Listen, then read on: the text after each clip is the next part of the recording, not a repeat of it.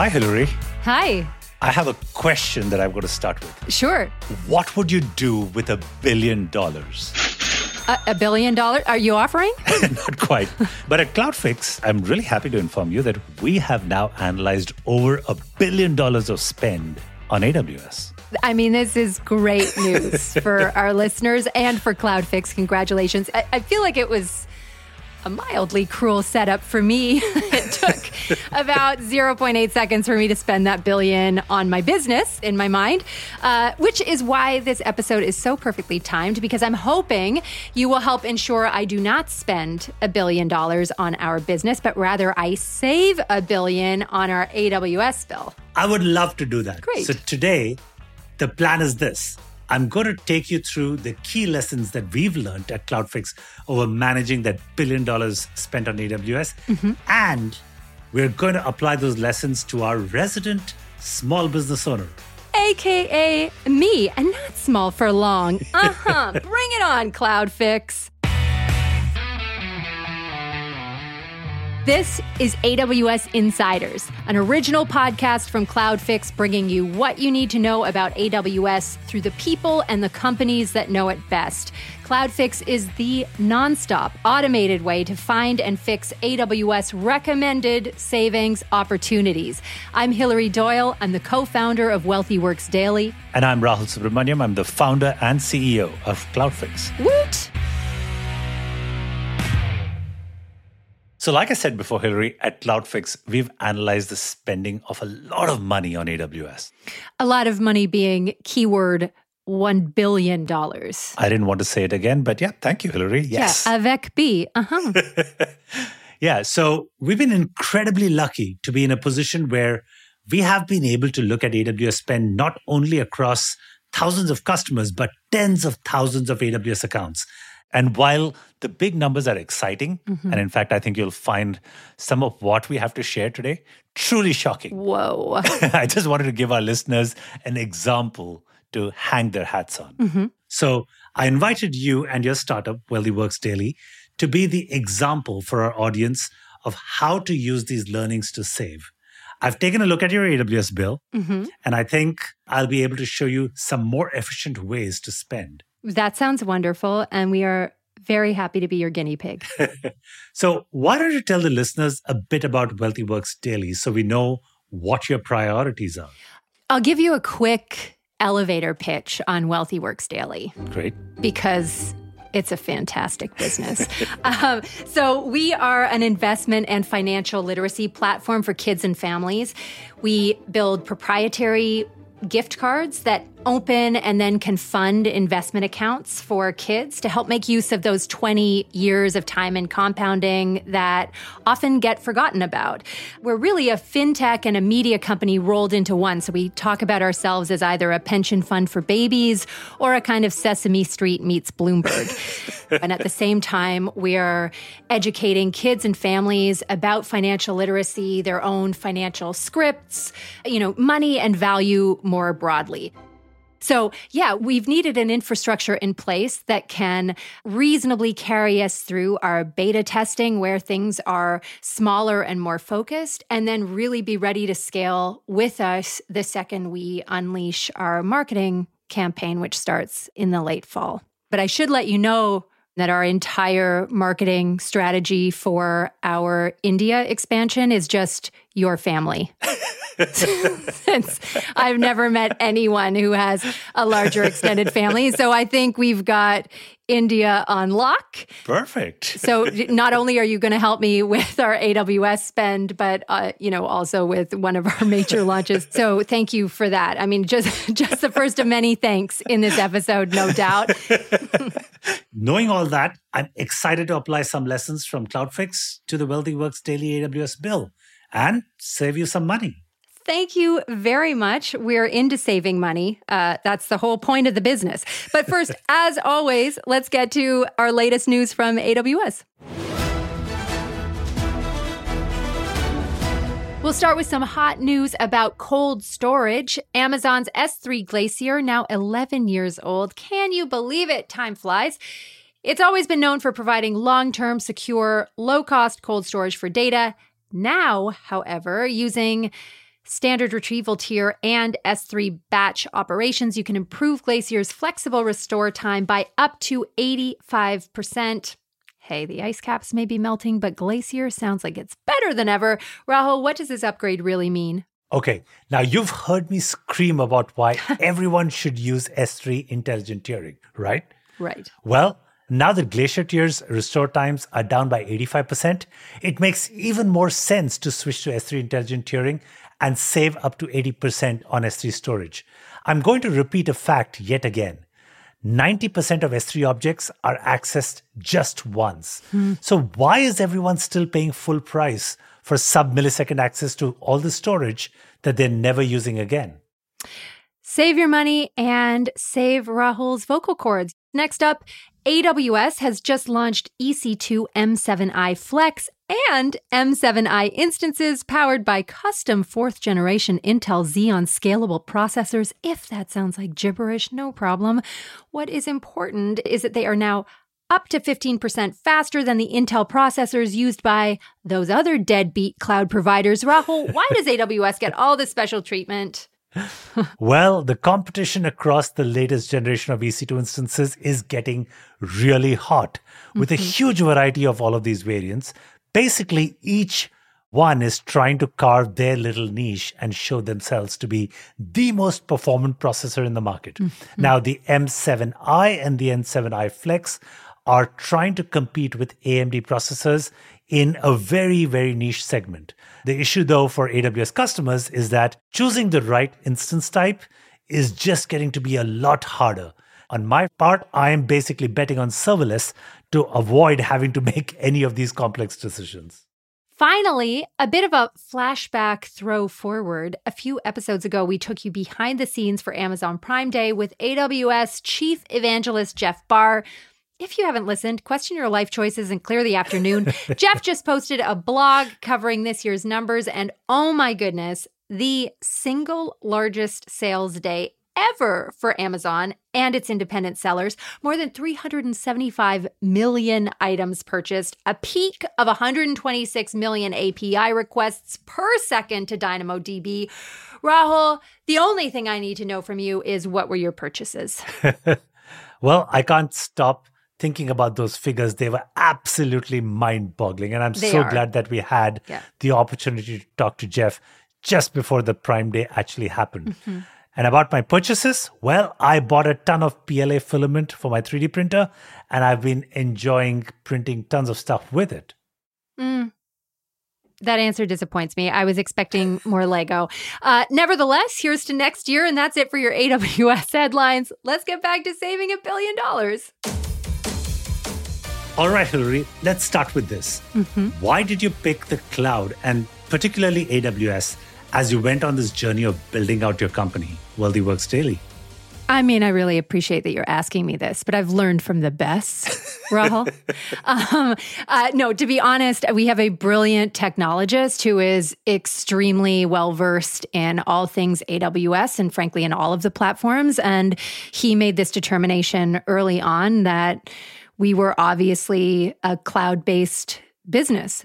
We launch in Canada late fall and will expand into the rest of the world in 2024, 2025. And by that, I mean US, UK, parts of West Africa. We are built to scale and we are built to move. And so it makes sense to be cloud native. 100 marks for that particular answer, Hilary. I mean, I was waiting for the billion. It's coming there. We're getting there slowly. But yeah, I mean, making the decision to move to the cloud for the reasons that you just stated, which is scale, you want to grow quickly, you want to be agile as you do this, that sounds perfect for an AWS-like setup. So when I heard your sales pitch, the first thoughts that came to mind were security is going to be key. Yeah. Second one is you need compute that can scale up as you distribute all this content and all of these gift cards all over the world. And then thirdly, you need to be very efficient as you scale up. So I think that's a perfect segue to talk about the 4 biggest areas of spend that we have seen so far across all AWS customers. Okay, 4 areas. That's right. The first one literally being compute. Now, compute accounts for about 40% of AWS spend, and you want to make sure that that is being used as efficiently as possible. The second one is storage. Right. And here you're going to have, because you're a financial services firm, you're going to have tons of audit trails, logs, things like that, where you can trace back to any transaction that has happened on your system. And those costs can start piling up very, very quickly. The third one is around networking. And this is basically, we don't pay much attention to networking. Good. But those numbers can be significant if you don't do things the right way. And the fourth one is RDS, because that's where you're going to store all of your data. And you want to make sure that you have all the transactional integrity. You have all the backups in place so that if something were to go wrong, all this financial information is retained. And that can be a big expense as well. Okay, so the 4 areas are compute, storage, network, and RDS. Exactly. So let's go through these sections one by one and see if you can shrink your AWS bill in each of these big 4 sections. That sounds great. Okay, so we're going to start with compute, and that basically is your EC2 bill. Love a good EC2 bill. You want a small one, right? Okay. So let's start with a trivia question for you, Hilary. Oh, God. What do you think is the resource utilization for compute across all AWS customers? Which means that if they basically sign up and pay for 100 units of compute, how much exactly are they using? I bet they're using like 42% and paying for 100. So you think that they are somewhere near half as efficient as they could be in the ideal world? Okay. Here's a surprise and a shocker. It's only 6%. You're kidding me. 94% of compute is just wasted away. Ugh. And here's the additional piece of insight that we found with analyzing enterprise software companies. That number drops to about 2%. Oh my goodness. I mean, this doesn't surprise me since we only use like 9% of our brains. So we've just transferred that right over to compute. God, humans, do better, do better. Wow. There are some very, very simple tips that AWS customers can adopt pretty much right away to start improving their resource utilization on compute. If you are starting from scratch, as you are, I would say start with Graviton. Don't try to start with the Intel machines and then migrate over later.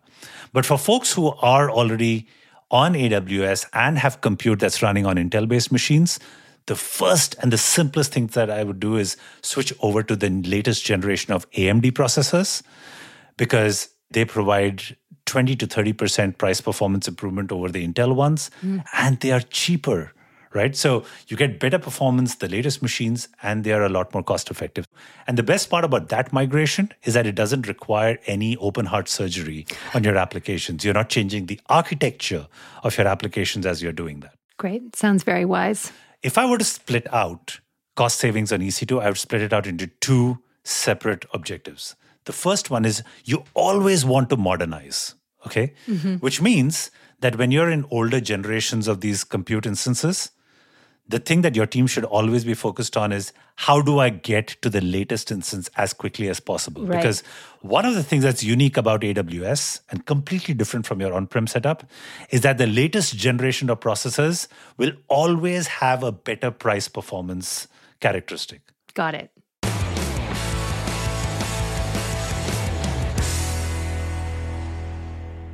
The second category is what I call right sizing. And this is where we just spoke about resource utilization.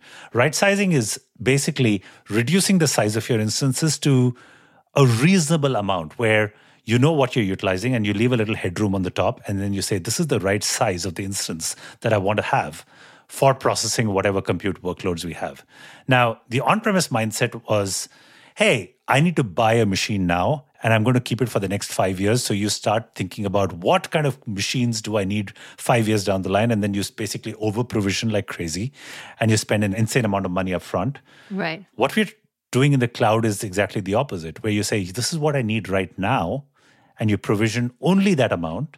And then if you need more, you can always scale up.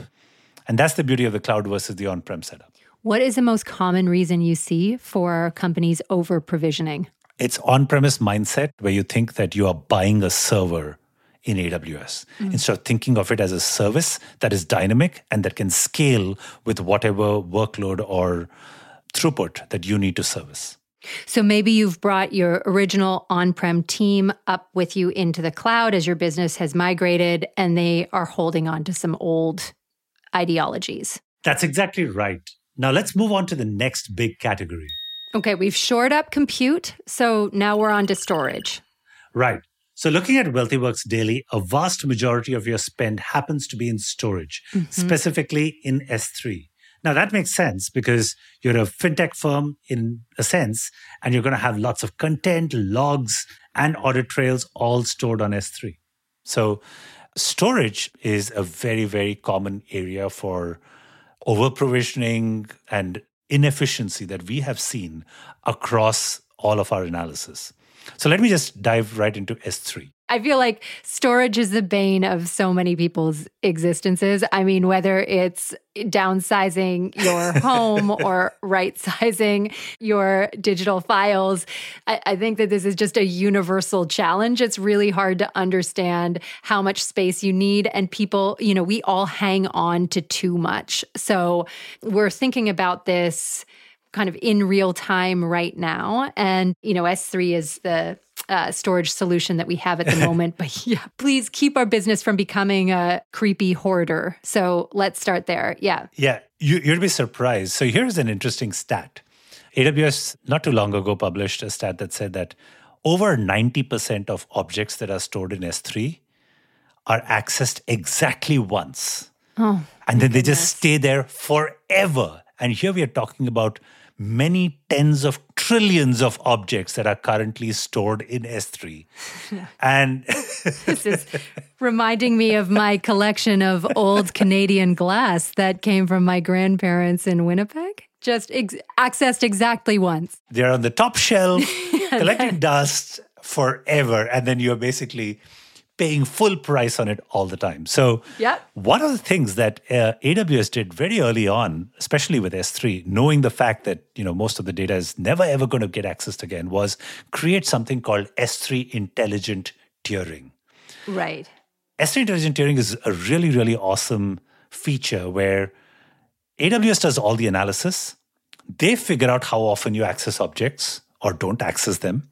And then they can basically move those objects into other storage tiers that can be as much as 90% cheaper. Wow. In fact, if you go all the way up to Deep Glacier, I think it's about 95% cheaper than your standard storage cost. I'm sorry, wait, Deep Glacier. Is that's where that's where it goes when it's never going to be accessed again? Exactly. Although global warming, man, I don't know, those files are going to pop back up more often than people think. Correct. Okay, pardon the interruption. Yeah. But the nice thing is that once you turn on S3 intelligent tiering, it can move objects back into the more frequently accessed tiers. And AWS does all the hard work for you.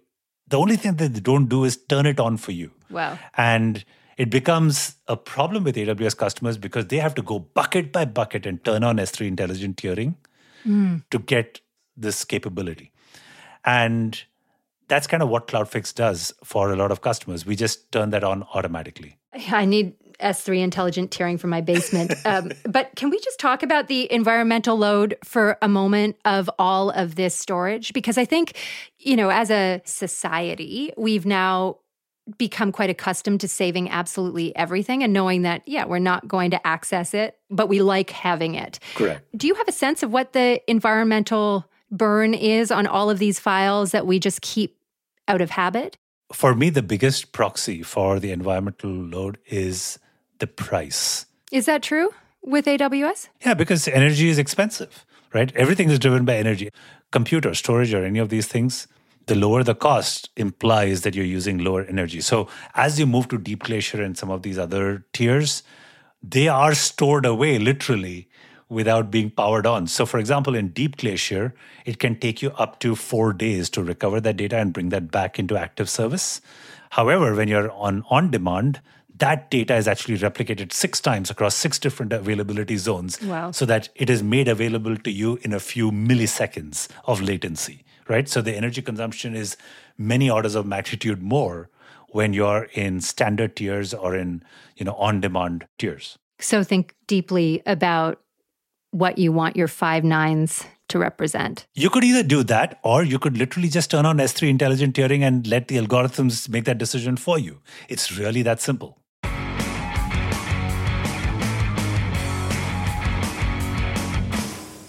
So S3 storage is quite common. What about volume storage? How should we be managing volume storage? Okay, so that still forms a very, very large chunk of spend because a lot of the workloads come from the traditional, background of an on-premise data center. People have migrated that stuff over. They still don't treat all their file writes like objects. It's still treated like a file system. So you basically attach these big disks to these big compute instances, and that's your volume storage. Now, about 3 years ago, AWS came up with a completely new volume type called GP3, which is the latest generation of their volumes, and it is 20% cheaper. And it is more performant in literally every scenario. Wow. Now, the on-premise mindset would say that, hey, I've got something that's next generation. It's faster. It would obviously be more expensive. Or if it is cheaper, then it'll be less performant. But there is literally no downside to switching over from GP2 to GP3 volume types. And yet, even today, only 15% of EBS volumes are on GP3. 85% are still sitting on GP2 volumes, which are 20% more expensive. They are also less performant, which is just such a shame. Such a shame. So that's your primer on storage savings. Okay, so now we're ready to move on to the third big area of spend. Networking. Exactly, networking. Okay, so we all know that AWS infrastructure is split up into 20 plus AWS regions, right? All around the world. Mm-hmm. Each region is then further broken up into anywhere from 3 to 6 or 7 availability zones. And now each availability zone has at least 3 data centers that constitute that availability zone. Hang on, I'm taking notes as you speak. Think of it as a big, massive tree. Yeah, I've got a huge decision tree here that's giving me a small hive, but continue.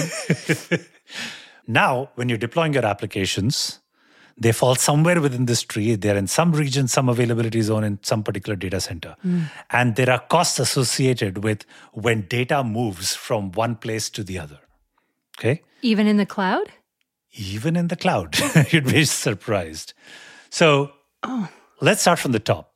Okay. When you have any data coming into AWS, AWS says, hey, that's awesome for us. It's completely free. Mm-hmm. But when data leaves AWS, there's a hefty penalty you have to pay.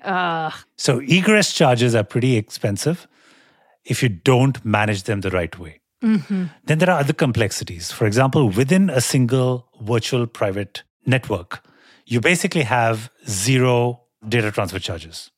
But if your VPCs span multiple different availability zones and you have data transfer happening across availability zones, then there are certain availability zone transfer charges that apply. How do I create a VPC endpoint? Funnily, it is actually really, really simple. It's one of those things that takes 10 seconds to execute.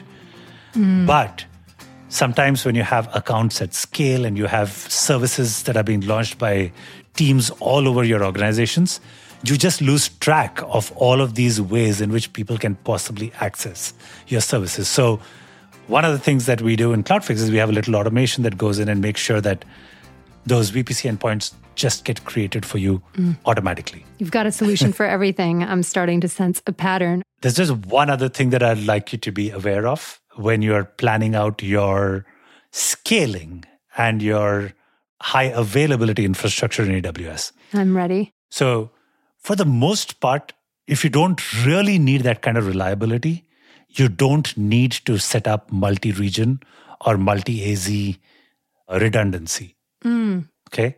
You should ask yourself the question, what's the worst that is going to happen to my business if one availability zone goes down for 10 minutes?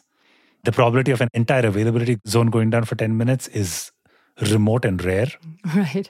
We've never in the history of AWS had an entire region go down for a while. So ask yourself, do I absolutely need it? This is a very valuable tip because I think with our backs against the wall, at least if my co-founders and I were making this decision, absent our brilliant technologists, I'm sure we would vote in favor of having, availability with multi-region redundancy just as a rule. Yeah, I mean, at the end of the day, it's a risk-reward trade-off that you're making. Mm-hmm. And there is a cost associated with mitigating all kinds of risks. For most businesses that I've ever looked at, I think you'd be better served by just sticking with one region. Okay. All right. I mean, that is wise advice. And you start to see how easy it is for people who may not be technical founders to believe that they really need everything. Now let's move on to our fourth and final big area of AWS spend, which is RDS. I've been looking forward to this one because I think that as a company, we're actually doing this pretty perfectly, but I'll let you go on. Okay, so the way I think about RDS is you've got a database which comes from the old world. Okay, databases have been around, especially relational databases, which is the R in RDS, have been around for about 45 to 50 years. Right. Okay, and very little has changed in that world. Mm-hmm. The kind of consistency or asset properties that we associate with relational databases don't traditionally sit in the cloud world. However, one of the amazing things that AWS decided to do was to rethink what relational databases would be in a cloud world. And they re-architected an entire database for a distributed computing mechanism under the hood. And that is what we call AWS Aurora. It's a database that was built from scratch, which has 10x the performance of any other relational database out there at 1/10 the cost of a commercial database. And it has all the consistencies and redundancies and a whole lot of other amazing stuff baked into it and offered now as a serverless offering. What was AWS trying to fix or solve for with a relational database in the cloud? So this was a problem that Amazon had for themselves. Mm-hmm. They were massive Oracle customers. Oh, stop right there. Do you want to take a moment? The trigger word. But yeah, I mean, Amazon was spending billions with Oracle at one point of time. Mm-hmm. And they were constantly also struggling with performance of those Oracle rack servers. And they wanted an alternative. Now, there was literally no other commercial alternative that was available that could scale to the number of transactions per second. I mean, take a look at any of the stats around Prime Day. We're talking about millions of transactions per second. And so the AWS side of the Amazon corporation decided that they were going to rethink what relational databases could do to scale up performance. And the architecture that they came up with was just so beautifully simple that it just made sense. And slowly they started moving off Oracle completely and switched everything to Aurora databases. So just to be clear, we actually owe RDS Aurora in the cloud to Oracle. I think, yes, that's the... You could credit Oracle with the birth and creation of Aurora. And I think I can give them that credit. This has taken a real turn. But what we as end users gain from all of this is the fact that you now have a database that is way cheaper and way more scalable than anything else out there. But right now, over 80% of RDS instances are actually running non-Aurora databases. Oh, wow. And that's just such a shame because you could be so much more cost efficient if you were on Aurora. Not just cost efficient, you just get so much more performance by just using Aurora. Why haven't people moved over to Aurora?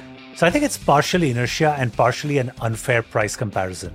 I see a lot of folks look at the list price of Aurora and think that it is 15 or 20% more expensive than managing all that infrastructure themselves. Right. What they don't account for is all the resources that are involved in keeping this infrastructure up, including patching and other maintenance activities. And Of course, the last thing that they don't account for is all the new features and capabilities that get added to Aurora for free, which you could just never replicate on your own. Take, for example, the fact that Aurora has a new Graviton-based instance that has 40% better price performance than the Intel-based ones. You just couldn't replicate that with anything you managed yourself. You've given me so much to take back to our team. Thank you for all of these tips. And to the rest of you, I hope you also found this conversation as helpful. Please let us know if you have any follow-up questions for us, or rather for Rahul. I'll be here too as moral support. You can reach out to both of us at podcast@cloudfix.com. As always, please leave us a review and don't forget to follow the show to get the new episodes as soon as they're released. AWS Insiders is brought to you by CloudFix. They are an AWS cost optimization tool. You can learn more about them, and you should, at cloudfix.com. Thanks for listening. Bye-bye. Bye-bye.